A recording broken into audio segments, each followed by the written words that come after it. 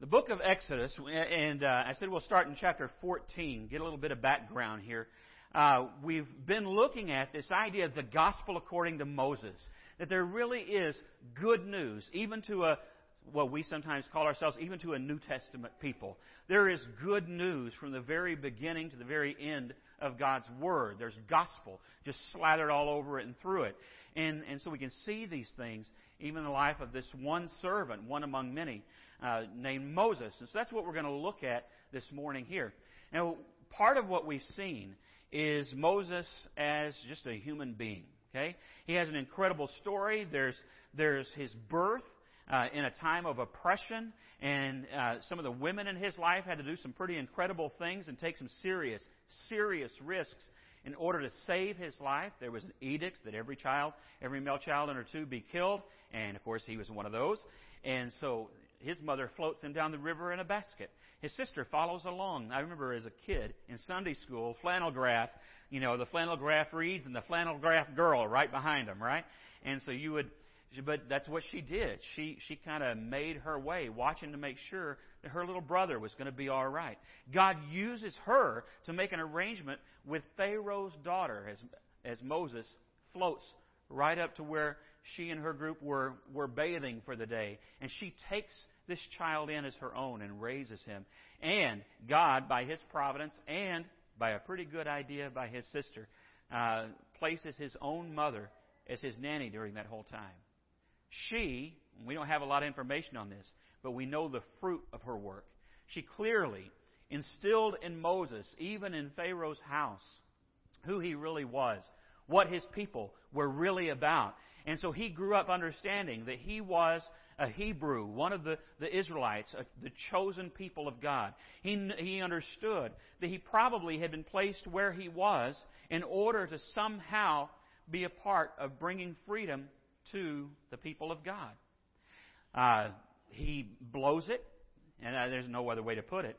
He sees an Israelite being mistreated by an Egyptian slave master who was beating him unfairly. Most beatings are unfairly. And he's beating him unfairly, and Moses gets angry with righteous indignation, but he doesn't handle that righteous indignation in quite the right way. He ends up murdering this guy, hiding the body, hoping no one saw him, thinking no one did. The next day, another guy, he was breaking up a fight, and the guy says, "Well, who are you to talk to me about fighting? I know you killed an Egyptian." He gets scared, runs off, and is in exile for decades. God comes to him in the form of the burning bush and speaks to him, "Moses." And so Moses approaches cautiously, kind of scared. God speaks to him about the mission he has in order to set the people of Israel free. All this time, Moses looks at his own weaknesses.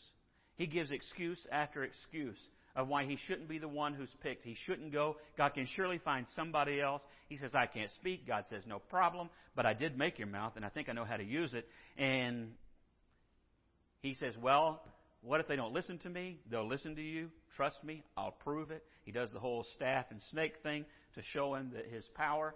Just one excuse after another Moses brings up, God knocks down, until finally Moses goes, "I think he's getting mad. Maybe I'd better just go." Okay? That's Exodus chapter 4, where that happens. In 5, Moses finally gets his ducks in a row and says, "Okay, God says go, I'm going to go." It's not the last time he'll make excuses, okay? Scattered throughout Exodus 5 to Exodus 13 is Moses' obedience, and sometimes, God, I'm still not sure I'm the right guy. A few questions he's got, a few fears he's got, but he does keep going anyway. Okay, over and over again, God keeps telling him, "No, Moses, I chose you. I'll take care of it. Where I send you, I'll also equip you. You just go do it." And so Moses does, faithfully, courageously, his faith and his courage building each time he goes, to where by the end of the thing, Aaron can't even get a word in, his spokesperson. His spokesperson can't even get a word in because he just starts talking himself. And so, I don't know if Moses ever tweeted or not, but he didn't do it during church. He sits there and goes in and confronts Pharaoh. Moses probably doesn't. He probably does have to confront Moses. We all have to confront ourselves.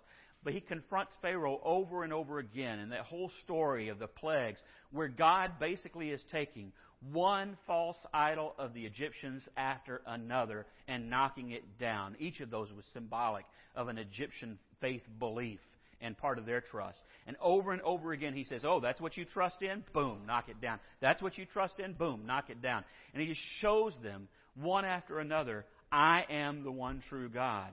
And you're going to listen to me, Pharaoh. I don't care how stubborn you get. Finally, Pharaoh says, you know what? Take them. I don't want them anymore. Anybody from the old school that read Ransom of Red Chief? Anybody ever read? No? My mom was a teacher, and she would have assigned it to you because she could identify. I'm sure she was talking about one of my brothers. But it's Ransom of Red Chief is where they kidnap this kid, and he's so obnoxious they're almost ready to pay them to take the poor kid back. And so this was kind of the thing with Pharaoh. He finally just says, kind of like the unjust judge in the Gospel of Luke, he says, listen, I don't care about God and I don't care about you, but get out of my face. And he sends them away. And so they go out triumphant, and knowing that it is God who delivers them. The whole Passover thing has happened by the time we get to this point. The Egyptians have lost their firstborn sons. The Israelites have been miraculously spared.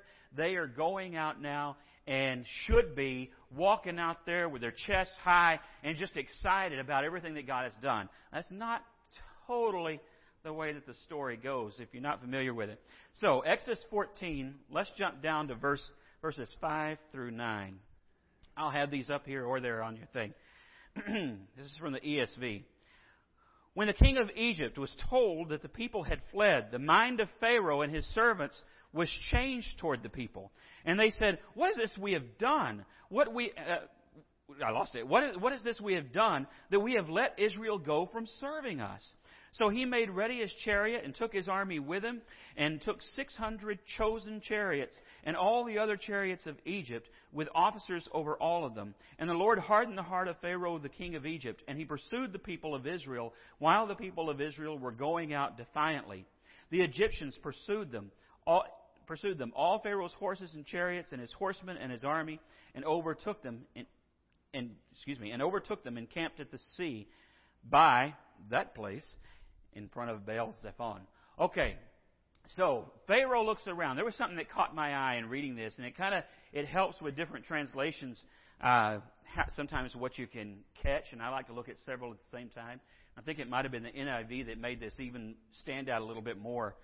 But look at verse 5 at the end there. What is this that we have done, that we have let Israel go from serving us? This wording, you might not catch it. Maybe you will, maybe you won't. But it's kind of funny. Whenever, and I don't know how this got shaped, if it was, Charlton Heston's fault or Sunday school or just my own reading, I don't know. But in my mind, a lot of times when I picture this, I think of Pharaoh as simply being such a proud man, such an angry man that this has happened, such a controlling man. Now, the idea that these guys would go off and just take off, and with a lot of his country's treasure and gold, that's part of the story too. They were allowed to loot on the way out, so to speak. That he's just so put out over the whole thing that he just changes his mind and says, no, they're not going anywhere. I am not letting them go. But it's not quite like that. And again, if you've got the NIV, this may be more obvious in that. The wording here, probably the best wording is, now this says, verse 5, let Israel go from serving us. Some of the translations will put it as, how are we going to make do without Israel serving us? Now think about that for a second. This is kind of funny to me. Pharaoh looks up. Maybe he got up in the morning. Maybe he called for something to be done. Maybe he wanted lunch. And he claps, servants, ham sandwich right now. I want my sandwich. And so maybe he does something like that. Nobody comes. Nobody answers. In some lesser house, someone gets up. A man is ready for his bath to be run. Where is his servant to run his bath and to haul in the water? Another man gets up who owns a farm. All of his farm hands are gone. How is he going to bring in the crop? And everybody in Egypt starts looking around saying, uh-oh, what are we going to do? We don't realize what we just did. We're going to have to work. I told Tanya, I said, this feels like America, verse 5, doesn't it? Doesn't that feel like us? You get rid of all the workers, and all of a sudden you go look around and go, oh, wait a minute, I wanted a quarter pounder with cheese. How am I going to do that? You know, you fire somebody, and then all of a sudden you go, oh, well, you mean I got to run to the post office myself? Yeah. And this is what happens in Egypt. They all of a sudden realize their life was only so good because they were exploiting other people. And so Pharaoh says, well, we can't live without servants. I got to have my maid. I got to have my butler. I got to have my cook. I got to have my guys to be hands out on the farm. There's no way I can do this myself. I can't run a country under conditions like this.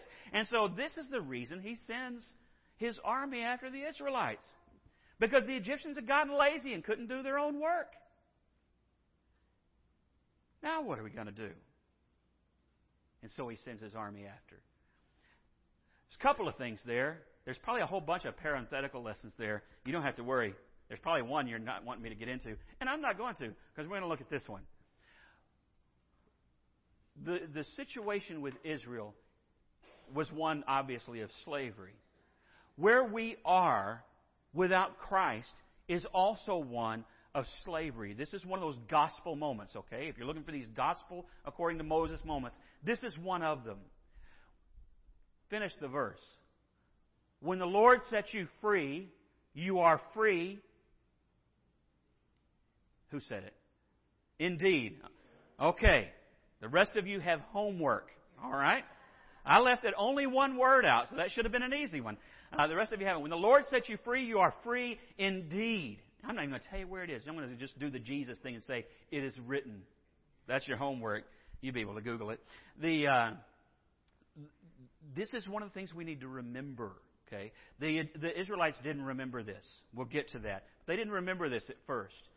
When Pharaoh changes his mind, he goes to re-enslave the Israelite people. This is his goal. So he picks out his elite forces, his best chariots, 600 of them. Okay, this is probably a little bit like sending the SEALs after you. These are not wimpy guys. These are his best. And he sends them after the Israelites. I guarantee you know what I'm talking about with what's up there. All of us have things that, whether it was before we came to Christ or it could even be stumbling after we've come to Christ, we know what slavery to sin is like. We know what slavery sometimes, some of you more than others, to toxic relationships is like. People who manipulate and mistreat, maybe even abuse. And some know what it's like to be addicted. And I don't, because coffee is not addictive. But, you know, some people may have some... I mentioned coffee. That's some people. Some people may know what that's like. We all know what it's like when Satan tries to pull you back in and suck you back in. It doesn't matter if you're talking about really serious things or whether you're talking about just, you're trying to kick the ice cream every night habit. Pull you right back in. Same thing is happening here. And it is so easy to get taken back in. And you would think that Israel would not have this problem under this circumstance, but we're going to keep reading because it's not that simple. Verse 10. When Pharaoh drew near, the people of Israel lifted up their eyes. Let me read it in my Bible here. They lifted up their eyes, and behold, the Egyptians were marching after them, and they feared greatly. And the people of Israel cried out to the Lord. They said to Moses, is it because there are no graves in Egypt that you've taken us to die in the wilderness? They got the whining thing down. That's actually pretty good, isn't it? I think that's pretty sharp. What's the matter, Moses? You couldn't find a cemetery in Cairo. Now you got to drive us out here? What are you doing? That sounds like something I might have said on summer vacation when it was getting really hot and the drive was too long. You know what I mean? They say to Moses, you just brought us out here to die. What have you done bringing us out of Egypt? What have you done bringing us out of Egypt? That's a stupid question. I know there aren't supposed to be any stupid questions. But there are some stupid questions, okay? I know that people like to say there aren't any, but they need to hang around with me because I've heard them. I'm not saying from here, okay? I'm just saying I've heard them. I was probably, Overheard him at the coffee shop. Verse 12. Is not this what we said to you in Egypt? Leave us alone, that we may serve the Egyptians. For it would have been better for us to serve the Egyptians than to die in the wilderness. Really? It would have been better. And that's what they were saying. You remember, we started out in Exodus 3 with God saying, I have heard the cries of Israel. I've heard the cries of your people. They have been begging me to get them out of this slavery. But now that things are hard, now that things are a little bit scary, they're sitting there going, I told you I loved my old job. I liked it. Cleaning that Pharaoh's toenails was awesome. You know, and sometimes there was Fremunda cheese and we had pizza. Some of you will get that joke. But they're sitting there saying, this was wonderful. Later on, when they're in the wilderness, they bring this back up. And they go, well, at least we had fish and cucumbers in Egypt. At least I could do this. And at least I could do that. And every time I read it, I'm like, yeah, and you had a whip at your back. And we are so tempted sometimes to go back, forgetting how miserable we were and why we cried out to the Lord, oh, Lord, save me. We are so wimpy sometimes, aren't we? It's not new. It's an old problem. This is what happened. Moses, trying to encourage them, says, and Moses said to the people, fear not, stand firm, and see the salvation of the Lord, which He will work for you today. For the Egyptians whom you see today, you shall never see again. It's pretty cool because he doesn't even know what God's about to do yet, does he? It's pretty awesome. The Lord will fight for you, and you only have to be silent. Now, what Moses said is great, okay? He tells them, listen, you are worried about nothing. These guys are coming down on us, and they don't know this is Custer's last stand. They're about to go down as nothing but a footnote of history, and we're going to walk across here. The Lord's going to fight. You just stand there and watch. Now, I think that's a pretty awesome, that's like a coach in a locker room at halftime, isn't it, what Moses says here? A good one. But God actually sees a little bit of a problem with it. And I never really I kind of did, but not to the extent that I caught it this time. I looked at this and I thought, this is kind of interesting. God, this sounds great to me, what Moses said. And I would have thought that was like an A+, right? God says not enough, not good enough, Moses. Let's look at it. Because this surprised me in the text. This comes from the Message, because I like the way that it's worded here. So Exodus 14:15-18. God said to Moses, why cry out to me? That's kind of funny when you consider the context. Why are you sitting there crying is kind of what he's saying. Speak up to the Israelites. Order them to get moving. Hold your staff high. Stretch out your hand over the sea. Split the sea. Israelites will walk through the sea on dry ground. Meanwhile, I'll make sure the Egyptians keep up their stubborn chase. I'll use Pharaoh and his entire army, his chariots and horsemen, to put my glory on display so that the Egyptians will realize that I am God. He says, what are you sitting around crying for? Let's get going. It's not good enough to sit there and be in awe of my power. I actually want you to move like it's going to happen. And I think that's important for us. Because we know that God is incredible and we know what He can do and we want it done, right? We pray that God will reach our community. We pray that our neighbors will come to Christ. We pray that we will be stronger Christians. But so often we sit at the side of the sea and we sit there on our duff. I worked so hard to find a good word for butt. Now I said it. Duff is what I settled on, okay? So we sit there on our duff and we may sing and we may pray and we cry out to the Lord and we think that's exactly what God wants because it sounded good when Moses said it, didn't it? I thought it sounded good. You just stand back and watch. I thought that's pretty cool. But God said, I didn't bring you out here to stand out and watch. I brought you to walk. And I want you to walk. Later, He'll put them to the same test. Before they can go into the promised land, they have to cross the Jordan. And that time, He doesn't just say walk. That time He says, this time I'm not even going to part the waters until your feet actually touch the water. Because I'm going to make you put your faith out there before I move. And we might say, well, that seems kind of stingy, God. Why are you putting us to a test like that? Because faith that is tested, Peter says, is refined. But how is gold refined? By fire. Sometimes you've got to start walking in order to see God work. And we are not like that, okay? We're more like the Egyptians. We kind of want God to serve, and then when He brings us the lunch, we'll thank Him for it.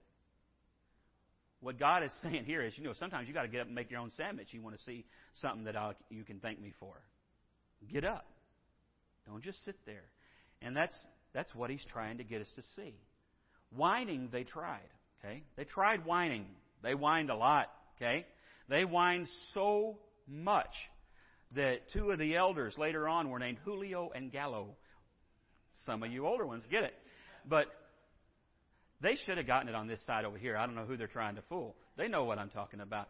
But they were whining and whining. Paul in Philippians, this is a gospel moment. Paul in Philippians says, complain and grumble about nothing. Nothing. He goes on. He says, because you don't complain and because you don't whine, you will stand out. You will shine like stars in the universe. You will be so different from the world around you because you don't whine. Well, I don't know about you, but I still got a little bit of that in me. I still drive, so as long as I'm driving, there's a little bit of that's happening. Okay? I don't like traffic. And the amount doesn't matter. It's the rudeness I don't like. People cutting you off and doing crazy things. The world is so much in us. And so we get sometimes a bit whiny. The gospel people don't whine. Gospel people let God show them what is excellent, what is praiseworthy, what is true, Philippians 4. And we're going to look at those things. Moses had the right attitude. He just needed to kick them a little bit further, is what God was saying. Nah, don't give him that much slack, Moses. I think that's really what he's saying. You're being too easy on him. But Moses had the right idea. This problem is not a problem when we're with God. So we don't whine. Sitting around doesn't save anybody. They weren't going to be saved just by sitting on the shore because God didn't part the sea just to do a little water trick. He intended them to walk across it. He intended the Egyptians to follow them and for it to cave back in over them. None of that happens till they get moving. Some of the things we're praying for right now won't happen until we get moving. And it's not God's weakness. It's our lack of movement. He wants to see us move first. He wants to work, but He wants to work through a working people. And so we need to get busy. Real faith, saving faith, gets moving, and it walks the walk. That's what James talks about. He says, don't be hearers only. If you do, you deceive yourselves. You're just lying to yourself if you think all that Christianity is hearing it, but then not actually living it out. Even the world knows better than that. They call that hypocrisy. And they're right to do so, because if that's all we're doing, that's really what we are. There's one other gospel moment in all of this. Not just the way He changes our attitude, not just the way that He promises that He will actually see us through all of these things, if we will get moving. But Paul brings this moment up in 1 Corinthians chapter 10. He says, this is from the Message as well. Remember our history, friends, and be warned. All our ancestors were led by the providential cloud and taken miraculously through the sea. They went through the waters in a baptism like ours. Have you ever thought about the crossing of the Red Sea that way? He says it's like a baptism because they did have to die to their fear, didn't they? They had to put their faith in the God who led them. They had to trust that He would take them, as Paul words it, from death to life. That's how Paul talks about our baptism and our conversion to Christ. That He translates us from death to life. Well, they couldn't do that till they got moving. And Paul says that's the way your baptism is. As Moses led them from enslaving death to salvation life. They all ate and drank the same identical food and drink. Meals provided daily by God. They drank from the rock. That's later on. God's fountain for them that stayed with them wherever they were. And the rock was Christ. Paul looks back at this moment and others in Israel's history and says, friends, that's gospel.